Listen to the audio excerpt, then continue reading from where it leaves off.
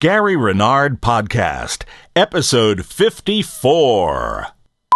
Hi, everybody. This is Gene. I've got a quick announcement for you. You'll notice at the very beginning of this program, Episode 54, there's a certain, shall we say, holiday flavor about the proceedings.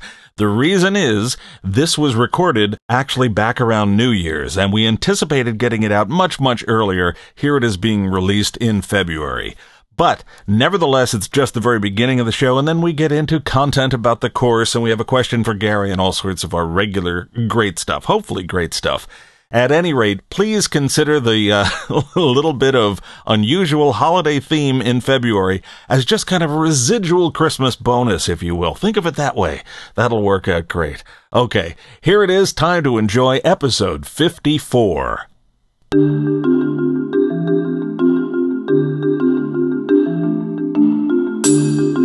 Welcome to the Gary Renard Podcast, your up-close, holiday or otherwise connection to Gary Renard, best-selling author of The Disappearance of the Universe, Your Immortal Reality, and Love Has Forgotten No One. Oh, a little bell for Love Has Forgotten. Every time a bell rings, another copy of Love Has Forgotten No One has been sold. I'm Gene Bogart, Gary's podcast producer and co-hosting partner in crime as well. And it's my pleasure to introduce you to a man who really needs no introduction, but I'll give him one anyway. Would you welcome, please, the star of our show? It is Mr. Gary Renard.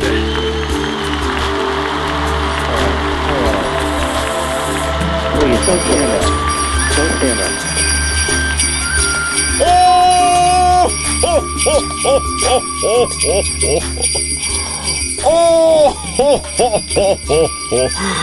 Gary Renard. This time of year, I like to always ask you a question. Have you been a good boy this year, Gary? Well, I'll paraphrase Mae West on that. When I'm good, but when I'm bad, I'm really good.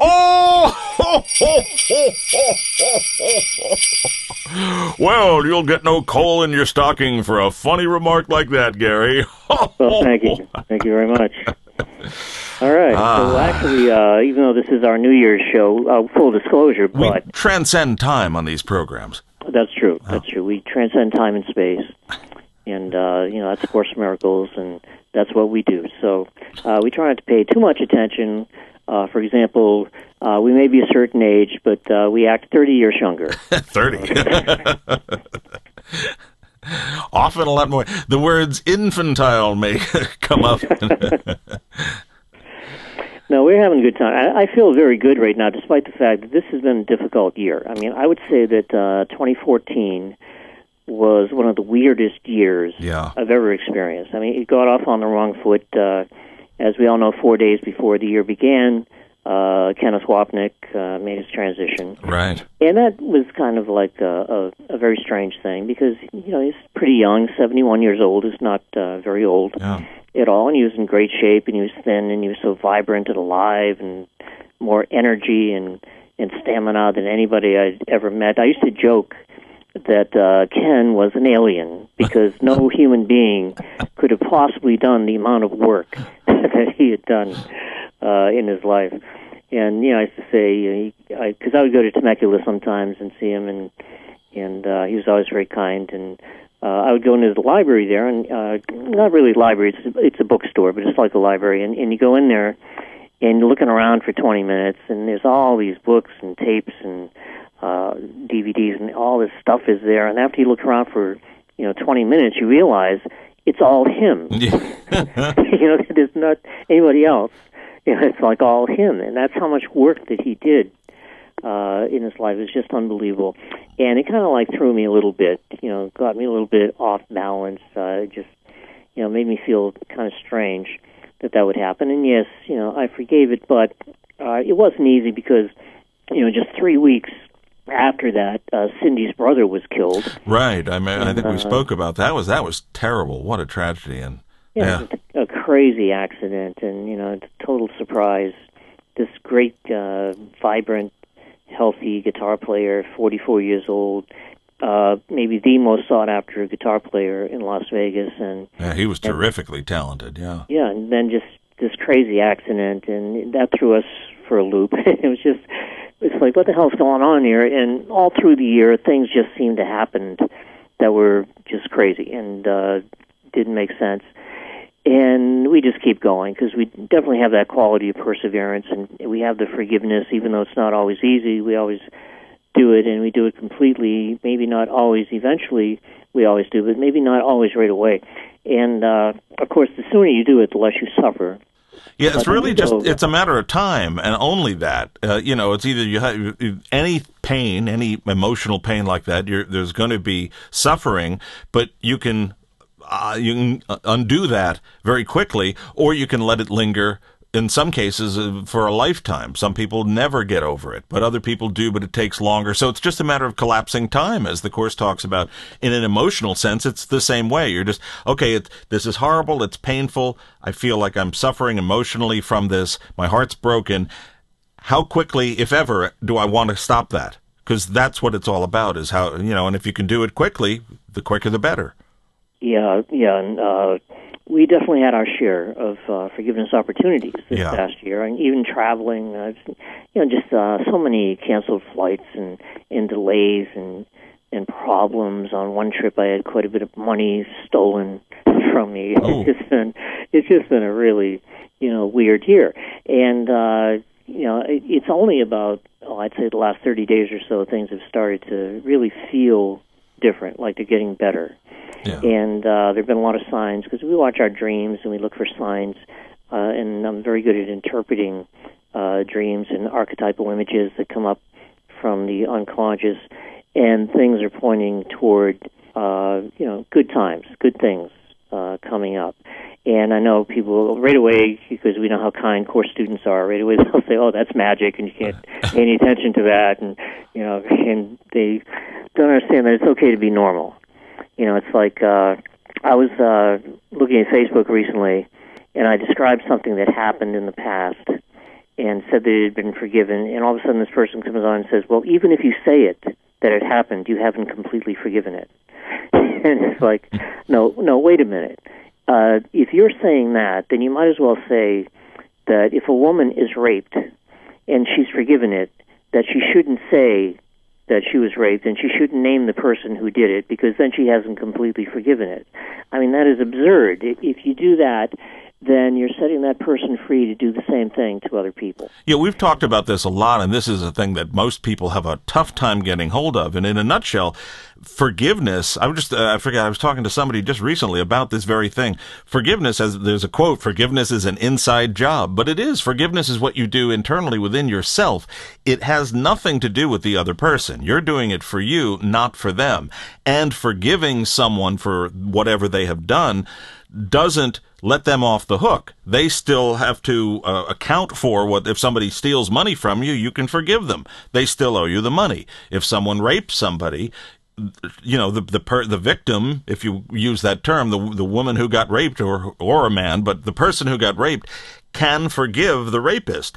It doesn't mean that they're not going to get prosecuted and thrown in jail or whatever happens. It doesn't let you off the hook.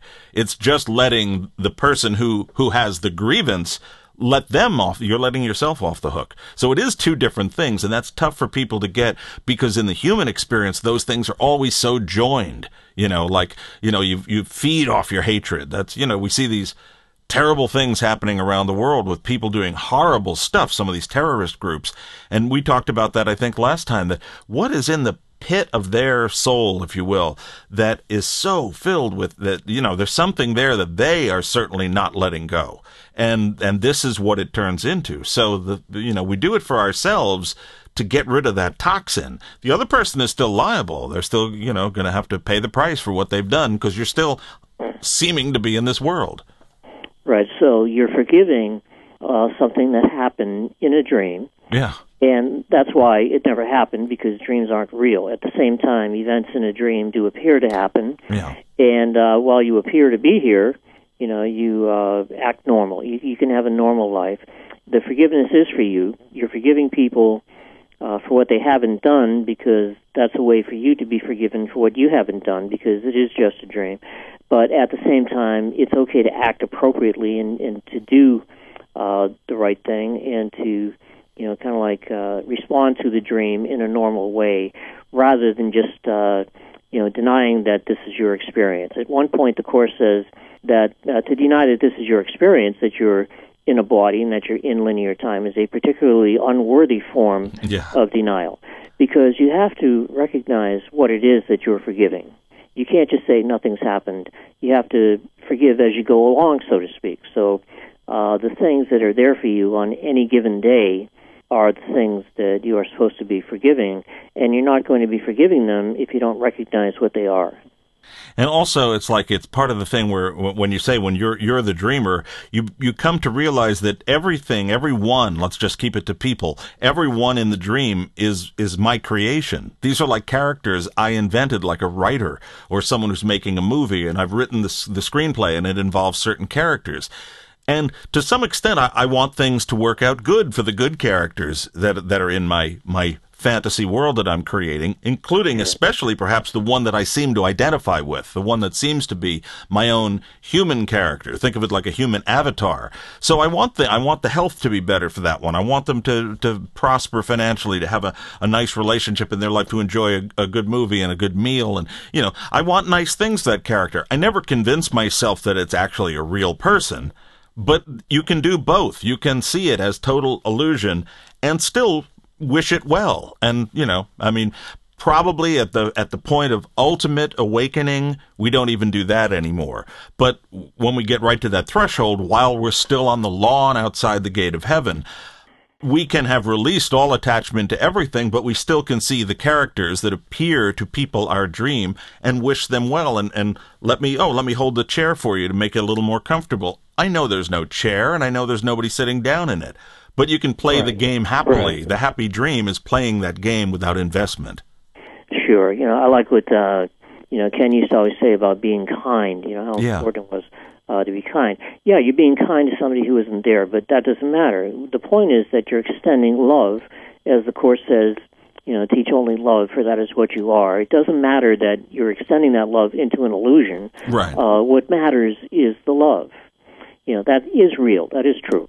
So, anyway, the reason I brought all this up was because, even though my happiness, my peace of mind is certainly not dependent on things going good in the world, I think I like to remind people that if they're having a hard year, or if they're having, a time that seems to be full of forgiveness opportunities, I just want them to know that they're not alone, that happens to everybody at times. And the question is, do you persevere? Do you keep going? Do you keep practicing forgiveness? And if you do, then there's going to be a point where you have progressed light years in your spirituality by practicing forgiveness, even when it's hard, and sometimes especially when it's hard. And if you don't do it, well, of course, you're not going to get the results that we want to get from A Course in Miracles. Yeah. When you were talking about Ken before, Ken Wapnick, he used to speak a lot about the decision maker. And when you boil everything down, the simplest equation is, am I deciding? The one thing I can do is decide which thought system I'm going to think with. Am I going to think with the Holy Spirit, or am I going to think with the ego? And that's it. That's, everything else is just and really everything else is just an ego decision. Well, wouldn't you rather, you got to take care of your cancer situation. You're not going to worry about a stubbed toe. So it makes all of these little differences that, I better go. That's more important. All these comparisons and separations but it's always that. And your only choice is, well, am I going to think with that mindset or with the Holy Spirit's guidance? Now, the illusory character might still seem to have cancer, but I can be, as you just said, be kind to it, treat it well, do what you can. I'm writing the story as I go, or it seems like I am, so I write a nicer story because I'm being loving and kind, but I know I'm with the Holy Spirit, and we're all looking at this as a fiction, as an illusion that we laid out a long time ago, and we're reviewing it. So the decision-making is always the one thing that we can actually actively be doing. Yeah, I agree. And, I've actually gotten to the point here where, the next 2.5 months or so, I'm not going to really be doing anything except for writing. Mm-hmm. I've cut back a little bit every year on my travel. I'd say, maybe as recently as 4 years ago, I was doing 40 trips a year. Yeah. This year, I'm down to about 22, maybe 20 next year. So I really have cut that in half, which is necessary because it's very hard to write when you're on the road. There are so many distractions and so much to do that people never see. And now I'm really going to be able to focus on writing. I just stopped doing personal counseling sessions, which I had been doing the last 3 years. I've probably done about 150 of them. And Cindy is taking over that, and she's a much more experienced personal counselor than I am anyway. And she has the background and the education, so she'll be doing those from now on. And I'm going to focus on writing, and that's good because I am working on 2 books. I'm doing a book about relationships with Cindy, and I'm also doing the 4th book with Arden Persa. And will that be called, it's kind of the sequel, it's known as Love Has Still Forgotten No One? Yeah, you were calling it that before the book came out. That was just during the interregnum that extended for quite a while. Yeah. But any day now, love will not have forgotten anyone. So. Well, I don't know how many miles I traveled during that time when that book was. Oh, yeah. But I am definitely making time now. Have you ever totaled the amount of traveling trips that you've done over the last 10 years or so? I believe it's over 500,000 miles. Miles, yeah. Yeah. If you count the flying time. That wouldn't count the trains or the driving time. But, yeah, that's a lot. I believe the only person, I think the top 3 people in terms of the number of miles that they have traveled to teach A Course in Miracles, I think Judy Scotch would be number 1 because she flew over 1 million miles. Wow. To share the Course with people, especially that first 10 years that it was out. And I think the other 2 are John Mundy and myself. I think that we've probably done more traveling than anybody else. And, David Hoffmeister certainly does his share also. He travels a great deal. So, but I can't think of anybody else who's traveled as much as the 4 of us. And I feel good about it. For example, I'm going twice to mainland China next year. Mm-hmm. And the Course is very new there. It's only been out for like 3 years on mainland China. And the Disappearance of the Universe has been out for about 2 years. And going there, I see it as a chance to kind of like help them get off on the right foot as far as understanding what the Course is saying, because if you don't understand it, you can't apply it. Yeah. But I also emphasize how important it is to apply it to your everyday life and the situations and the events and the relationships. And, I just see it as an opportunity to share the Course with people and help to get the Course off on the right foot in all these different places. And it is relatively new in quite a few places. And I just kind of enjoy seeing people saying, "Oh yeah, wow, that's what it's saying." Yeah. Okay. Do you run into, especially like in China, do you run into any kind of governmental opposition? Because we always think of China being a communist state. At least old school communism was there's no religion or no spirituality. It's the state and that's it. Now I imagine. Maybe it's obvious that they have mellowed at least that aspect of it in terms of religious freedom and spiritual pursuits and things like that. So has it been pretty clear sailing, or have you run into any problems that way? Well, the person who's really done the heavy lifting so far when it comes to China has been Shaolin Kaban, who translated A Course in Miracles into Chinese. And at first it was the kind of Chinese they speak in Taiwan and Hong Kong.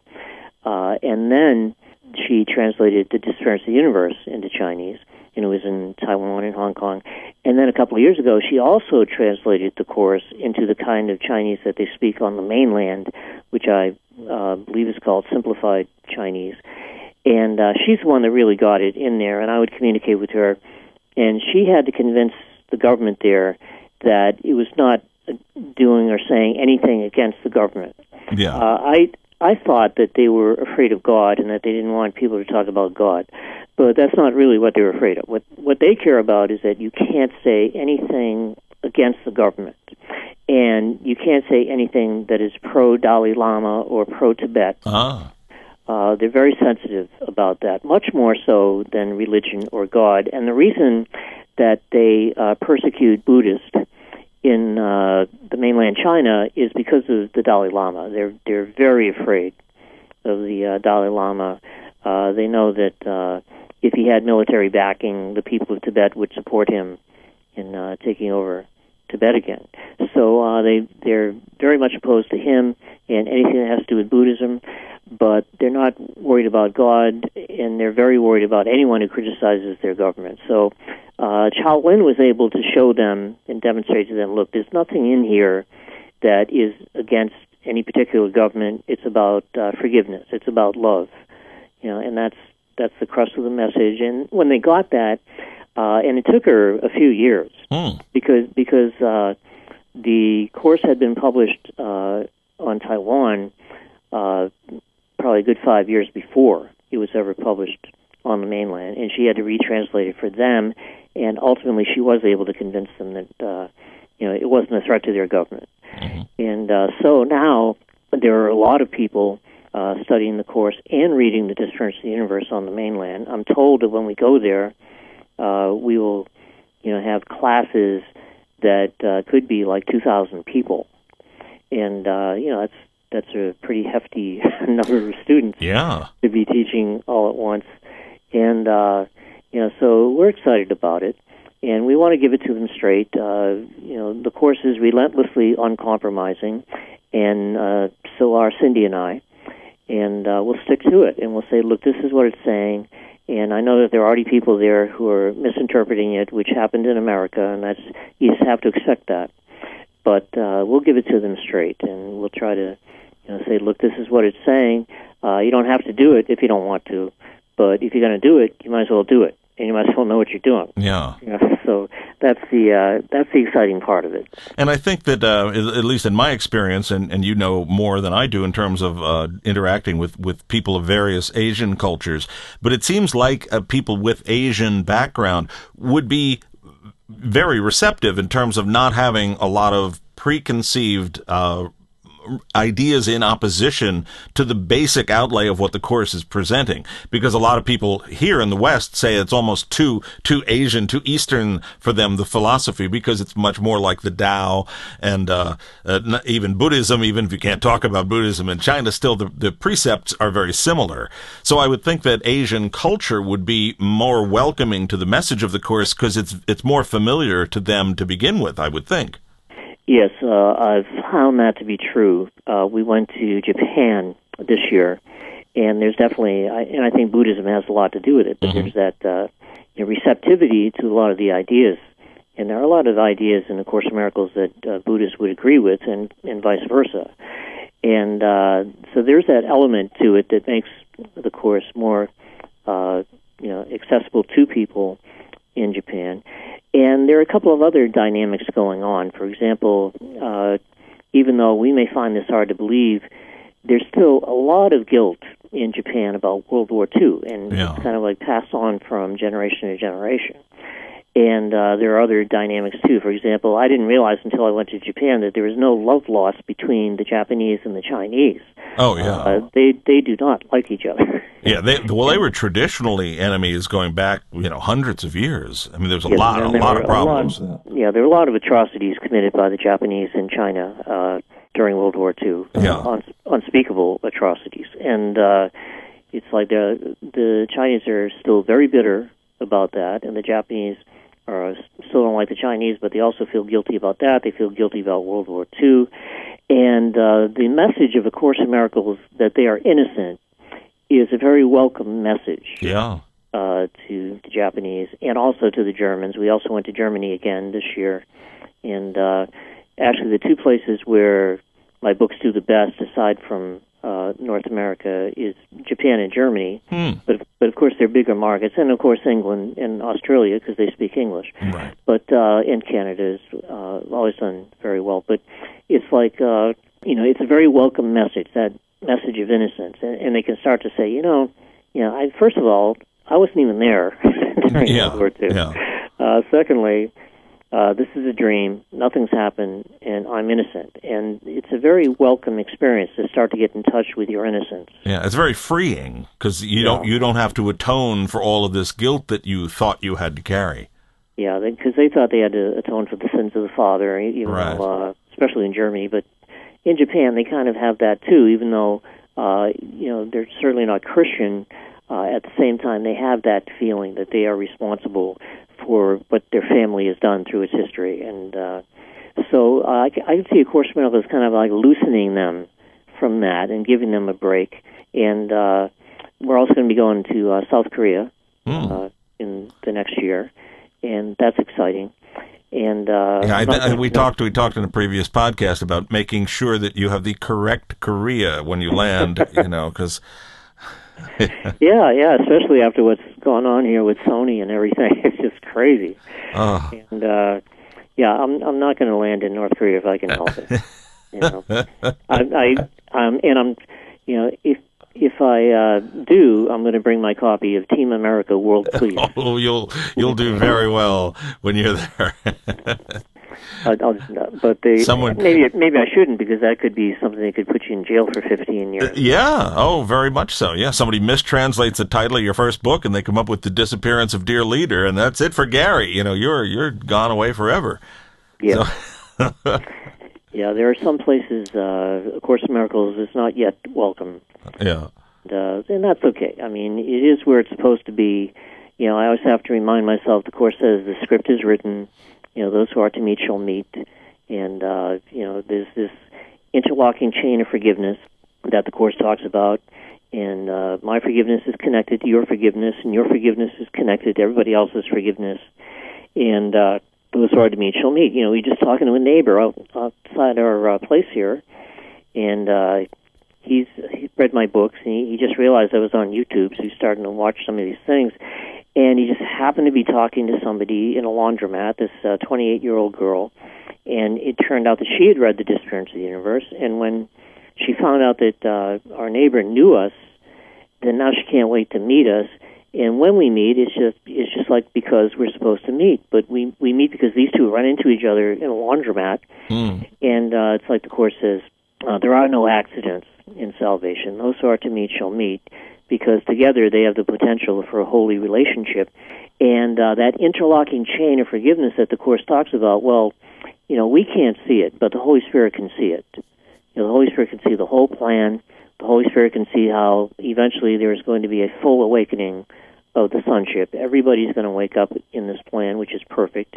In fact, it's already happened, because the Course says, and we've talked about this before, but it's important to remember that the Course says that the Holy Spirit looked back from the end of time. So, this whole thing and the way it's going to play itself out has already been determined. And the more I remember that, and the more I remember that the script is written, the more I don't have to be concerned about it or plugged into it or anything. I can just kind of like sit back sometimes and marvel at the way that it works, and all these coincidences that aren't coincidences, and all the people that we meet, and then they meet other people who they're supposed to meet. And to see how it's all connected is really interesting. And it's just kind of makes you marvel at the Holy Spirit. And I think that's one of the reasons why, as I go along, I start to trust the Holy Spirit more and more. And my faith in the Holy Spirit has been earned by the Holy Spirit. It's not like a blind faith. It's not a religious thing. It's just the Holy Spirit has shown me through the things that happen and the things that I am led to that the Holy Spirit can be trusted, and the Holy Spirit knows what it's doing, and the whole thing is a plan that can't not succeed. It has to work in the long run. Yeah. I was just writing something last night, actually, to the On Course group, just talking about, it was funny that no coincidences, this stuff came up. The idea that the Holy Spirit is looking at all of this from when time ended. The portion in the Course where Jesus talks about we're standing at the end of the journey, looking back, just thinking that we're reliving it again. But it's actually over. We, as the characters in the illusion, in the dream, it seems that we're moving in linear time, or at least moving through time, even though we may have leaps ahead periodically, but we still seem to be moving in time. The Holy Spirit is seeing it all from the point where it's done. So that's why when you say the Holy Spirit sees everything, it's not even a matter of knowledge, it's a matter of perspective. The Holy Spirit is just seeing what happened from the point where it has all happened. So you can see, or the Holy Spirit can see, the big picture, the entire picture, every element of the dream, and knows the way for you to come out of the dream. So that's when you identify, when you open to that. And you had also just mentioned about experience, and the Course tells us that it's not the intellectual knowledge that the Course contains that actually transforms you.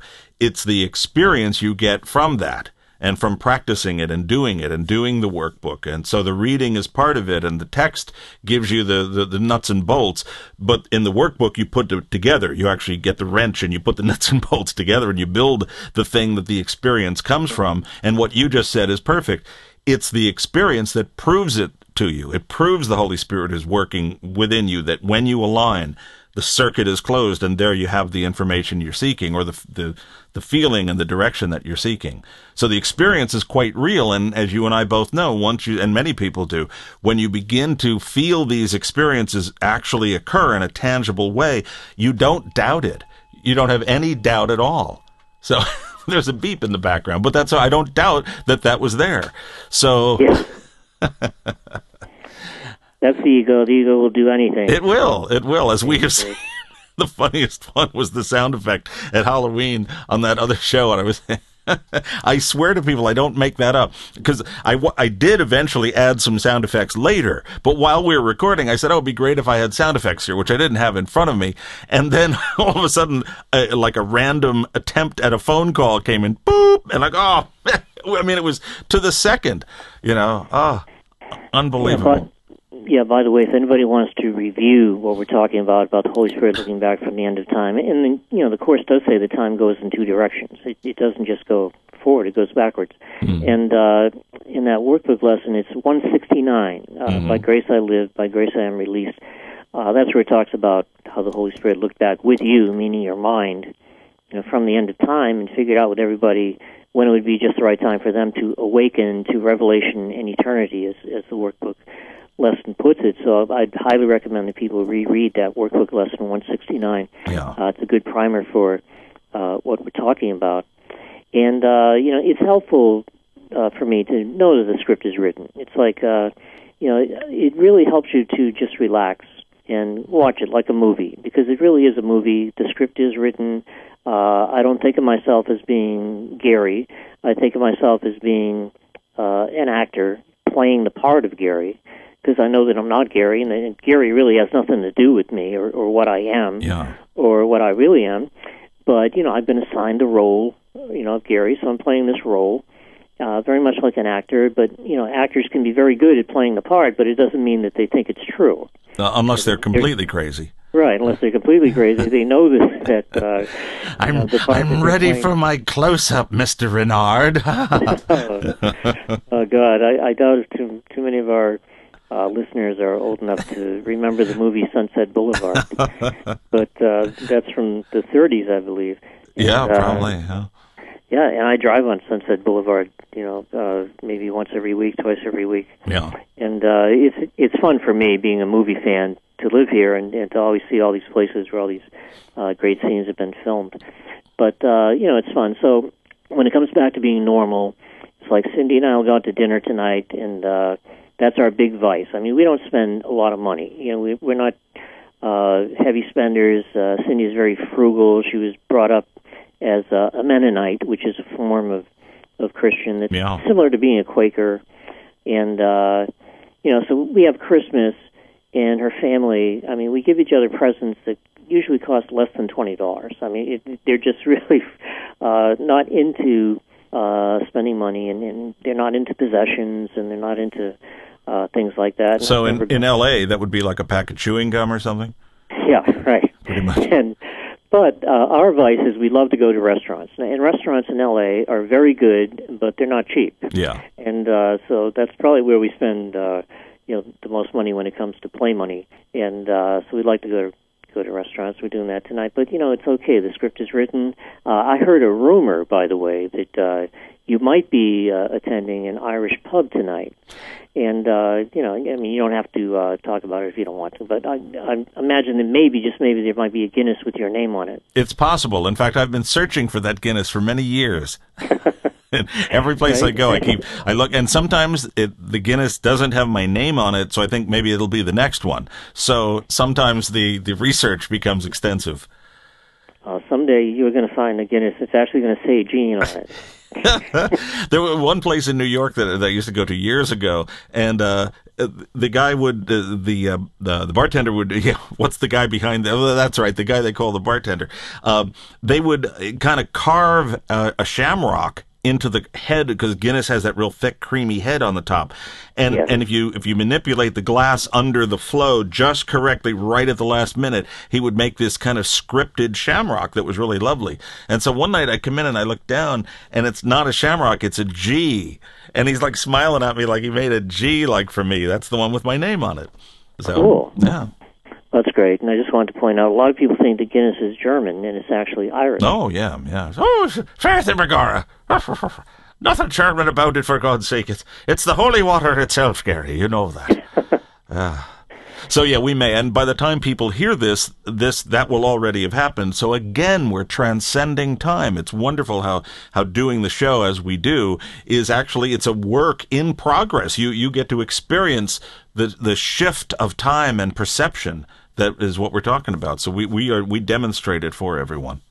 Yeah, that's cool. And I'm getting back to being a movie fan again, because I travel so much. I don't get to go to the movies as much as I used to. And now I'll be home, and I'm planning on seeing a few of these movies. I was, planning on seeing The Interview, but I guess that's going to have to wait a little while. Yeah. But some of these other movies look very good.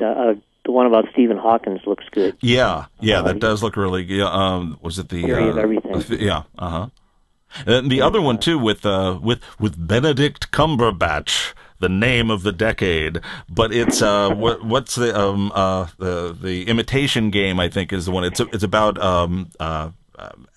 touring. Was it the computer wizard back in the 1940s who came up with... Actually, he made the first computer. It was designed to try to beat this great German machine. To crack the German code, which apparently it did. It saved countless lives, so...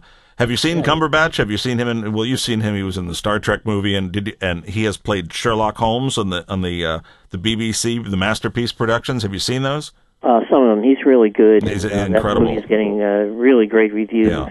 And I think it was nominated for more Golden Globe Awards than anything except Birdman, which looks like a really cool dark comedy. Yeah. And I want to see that too. Yeah. And Cindy wants to see Exodus.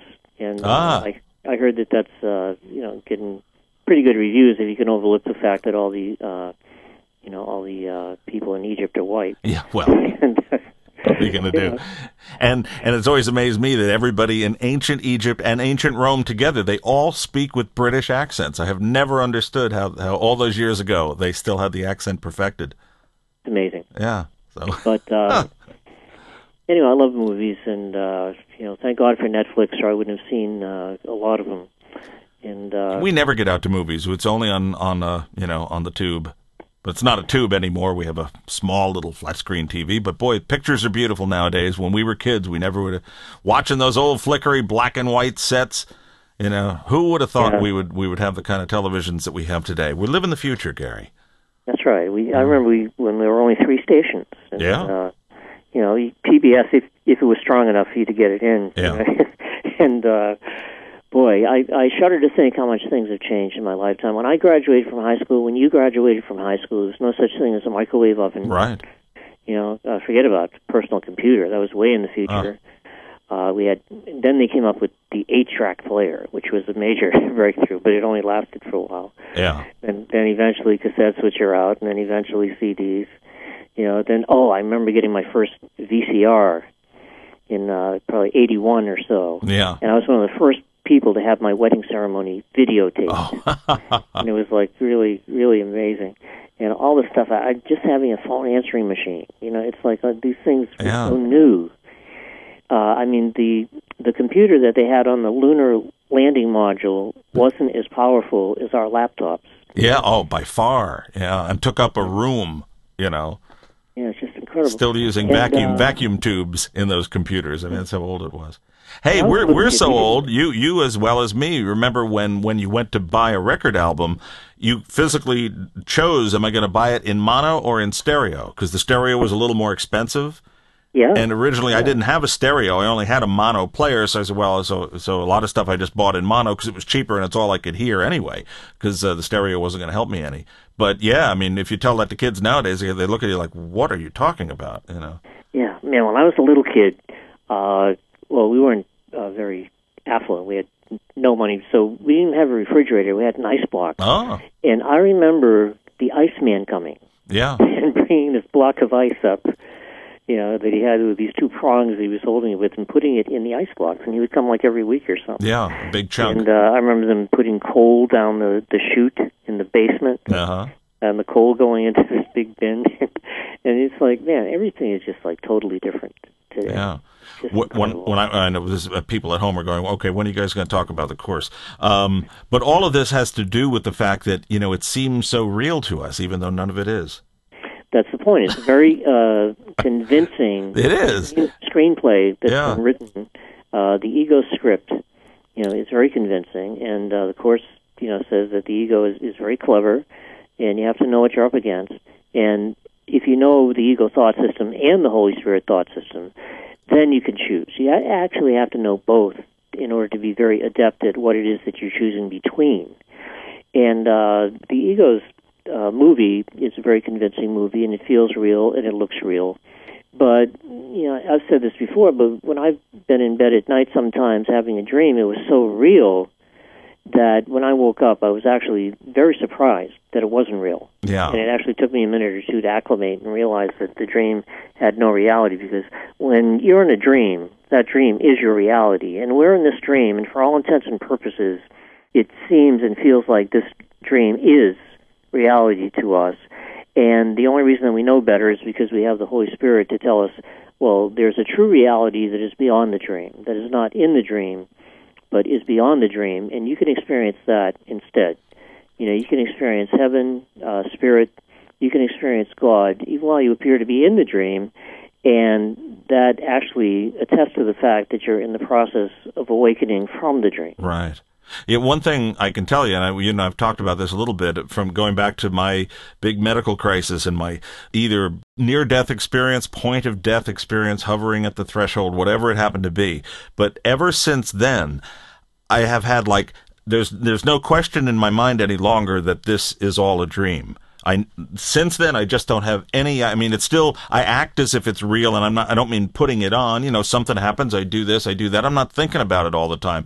But at any time that I stop and I think, it's like, I know I'm just in a dream. There's no question that this is not real. And it's gotten weird when you said about sleeping dreams, we'll call it, as opposed to this waking dream that we seem to be having right now. I get to where I can't tell the difference, because they both seem like dreams now. And I've had dreams, and I've had dreams within dreams. I'll have a dream and I'm doing something, and then at some point I go, now am I dreaming or am I awake? And then I find myself and I'm laying in bed, looking at the window, and I go, oh, okay, so I was just dreaming. And then sometimes I've even gotten up and went to do something, and something didn't seem right, and I said, wait a minute, is this still a dream? And then I wake up and I'm looking at the window, I'm still in bed. And so then for the rest of the day, I don't know, have I woken up yet, or is this still, because it's all the same. It's always a dream. It gets kind of weird, but also it gets kind of cool, because it's like, I never have to question. It doesn't matter what goes on. It's never real. It's always a dream. So it makes it a little easier for me, at any rate, to open up to the Holy Spirit, because that's the only thing that is real.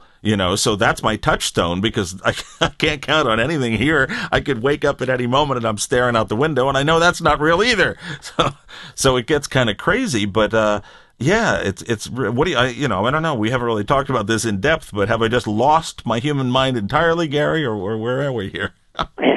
Well, it's okay to lose your human mind as long as you have the Holy Spirit. Oh, good. Okay. then I don't mind.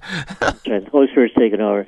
But speaking of dreams, I had a dream that Cindy made a reservation at a restaurant for tonight, which we have to go to. So I got about 5 minutes if you want to ask another one of those questions. Let's do that, which we covered so much, actually, the last time. I hope people appreciate that, because we just really put our noses to the grindstone. We did a lot of questions. That was great. And we will do more, and we'll do more shows like that, because I think that was great. We definitely have enough questions backlogged, and we're always getting new ones in. And it's really great the way we can explore so many little different facets, because a lot of questions are similar, but there's always a slight difference. You get to see this issue from a little different angle, and every time it becomes clearer and more transparent. So yeah, I have one here. This is kind of something we touched on a little bit earlier, but again, it's a little bit different from that, and it's a good basic question that a lot of people have. This comes from Doug, and this one came in, it was a little less than a year ago, so this is not one of the old ones. It says he's been, along with his wife, a student of the course for about 7 or 8 years. The one major either contradiction or a seeming confusion area that they keep running into is this. The course states that we made time and space when we, quote, separated, when the ego seemed to occur, and in that same instant, God gave the Holy Spirit as correction. Says, my question is an obvious one. If God, as the Course states and teachers teach, if God is not aware of our ongoing mishaps and the seeming misery in our making of time and space, then how can he correct it? So it appears to be at the foundation of the teachings of a Course. How could God give the correction? And I think I know where you're going to go with this, but you go ahead and go there. How could God give the correction if he's not aware of what we're doing? Right. God did not consciously give the correction. That's metaphor in the Course. And a lot of the Course is metaphor. Mm-hmm. You could think of the Holy Spirit really as being kind of like the real you, Spirit. And we call it the Holy Spirit because we appear to be separate. Right. But the Holy Spirit really is the same as God, the same as Christ. Once you get up to the level of Spirit, there's no distinction between something that you would call the Holy Spirit and something that you would call Christ or God. It's all the same. Mm-hmm. So you can think of the Holy Spirit as being kind of like the memory of the real you, the memory of heaven, the memory of God. And you could never lose that because it's the real you, and the only difference is it's been covered over by this interference that comes from the ego. So when the Course says that salvation is undoing, it's not that it's changing anything about God or you. It's simply undoing the ego, and the ego and the Holy Spirit are apples and oranges that have, two totally different things going on. And as you undo the ego, that's removing the blocks to the awareness of reality, that awareness of love's presence, which is your natural inheritance, which is heaven. So really all that you have to do is remember it. You don't have to earn it. It was given to you as a present by God. You don't have to suffer or atone or sacrifice, but you do have to awaken to it by undoing the ego. So, God didn't have to consciously correct anything. The Holy Spirit is a correction in the form of metaphor that comes to us through, whether it's Jesus or somebody else, whether it's A Course in Miracles or something else. The Holy Spirit is that which kind of like helps us to remember the truth instead of siding with the ego. And the more we undo the ego, the more access we have to the real us, which is Spirit.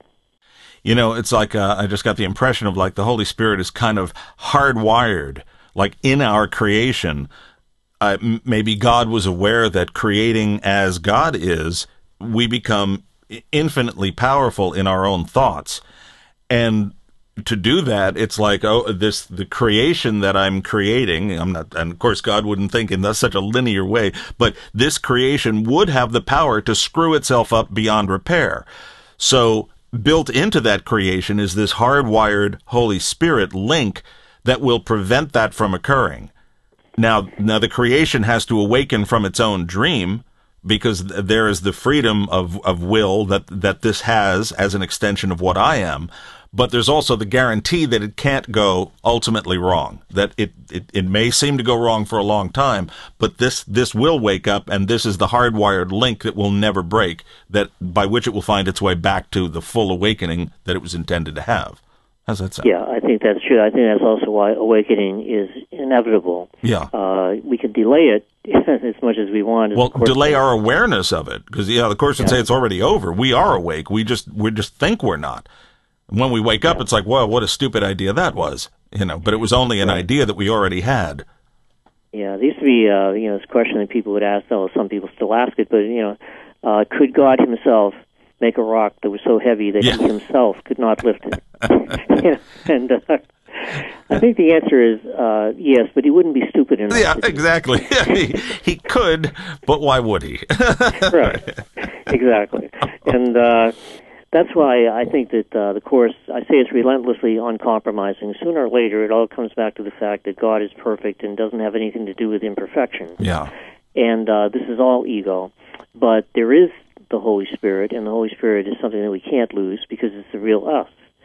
And that's what we're awakening to. And the Holy Spirit is spirit, just like Christ is spirit, just like God is spirit, just like heaven is that awareness of perfect oneness. And once you're in the state of spirit, it's all the same. There are no differences. But here, words like that have meaning to us and help us to learn forgiveness and learn to think with the Holy Spirit. And, of course, if you want to return to spirit, which is what you really are, then you want to think with the Holy Spirit. You're thinking the way that God would think if He were here, but fortunately He's not here, because if He was, He'd be just as crazy as we are.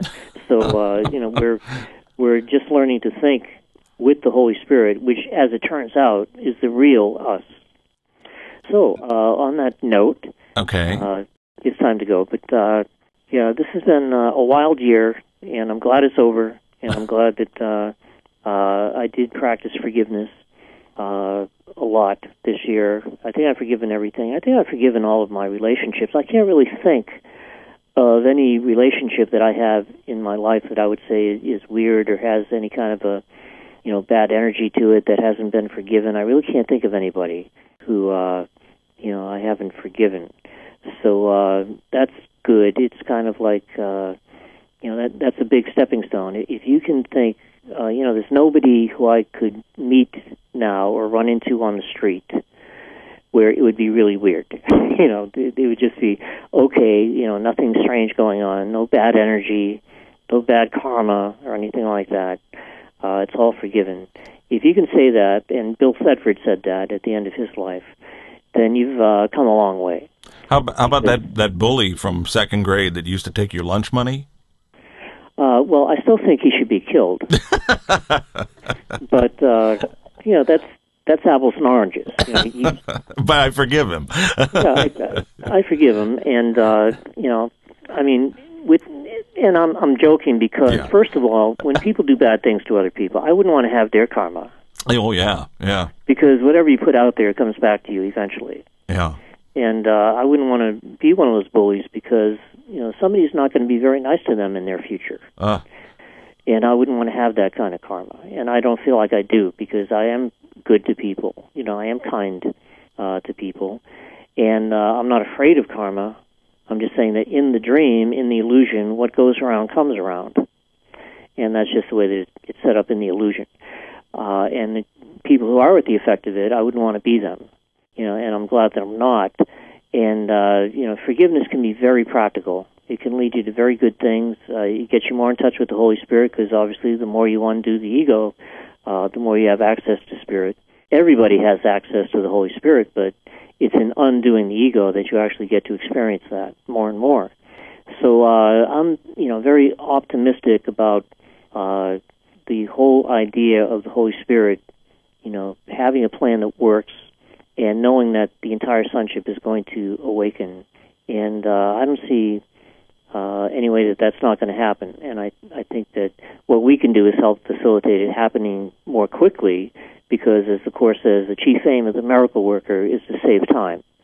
And in our experience, we can save, so much time by working with the Holy Spirit and, getting out of here in, 1 or 2 lifetimes instead of 1,000.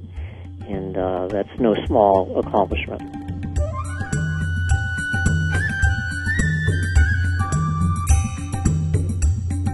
and to connect with the world of Gary. What is that world anyway? Who lives in that world? Well, Gary does. You can join him there if you'd like to. Go to his website, the eponymous website that he did name himself, GaryRenard.com. And you can go to forgiveness.tv to connect with all things about the podcast and other things that we're doing. While you're there, you'll notice all types of different links to different features. Our medical fund is there, and God bless everybody that has been working out just wonderfully for us. We recently had a very generous donation to our fund, in addition to many, many other donations, and it's all adding up. We'll have some, I think, pretty big news about my situation. That'll be coming up pretty quickly, and we'll keep everybody posted on what's happening there. But the link to that, if you'd like to check out our GoFundMe campaign, you'll find the link right at the homepage of forgiveness.tv. You'll also find a link to the Forgiveness newsletter, and I do promise you, sooner or later, I'm going to have a new episode of the newsletter coming out. That's not to be confused with the On Course Study Group, the workbook of A Course in Miracles study group. If you'd like to join in with that, we're having a wonderful response, all sorts of people getting on board with the workbook study this year.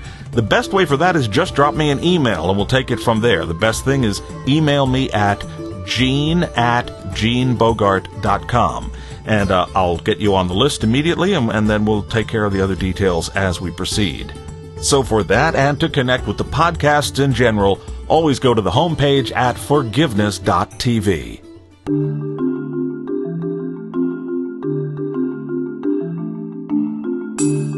And the Gary Renard Podcast is presented by Enlighten Up Creations, distributed through forgiveness.tv. All verbal content of our program is copyright, wait for it, 2015. First time for that. 2015 copyright from Gary Renard and Gene Bogart. All rights reserved, all grievances forgiven, as always. Our next podcast will be coming up pretty soon. We already have a recording date set, and I promise to turn this around more quickly. I've said that in the past, and sometimes I succeed, so we'll hope for the best on this one. In the meantime, we are expecting to do several questions for Gary in the next episode, so I want you all to stand by for that. If you have any questions you'd like answered in a future episode, again, you can email me directly with them at gene@genebogart.com. For information on the On Course study group, put On Course in the subject line. If it's a question for Gary, you know what to say, question for Gary in the subject line. That way I can tell them apart and get everything into the proper files that it's supposed to go to. And until then, we thank you as always for listening to the podcast. And for those of you, and I do want to say a special hello to Andrew, who assured me that he is one of those crazy people who does actually listen to the very end of each podcast. So it's nice because as the Course teaches us, I think, when I am insane, I'm not insane alone. I think that might be a lesson, or maybe I'm changing it. But Andrew, thank you. And thanks to all of you who stick around to the end. We always have a little something silly and ridiculous at the end, like I'm not silly and ridiculous enough. But this is Gene Bogart in my own silly way saying thank you sincerely. I really appreciate not only you listening to the podcast, emailing me, joining us at the On Course group, helping us out with the medical fund. You guys are our extended family, and we really love you. I love you, and I just want to say thanks to everybody. And keep in mind, as long as we're feeling gratitude, there's one other thing we should keep in mind. That when it comes to any situation in life, no matter what the question, forgiveness is always the answer.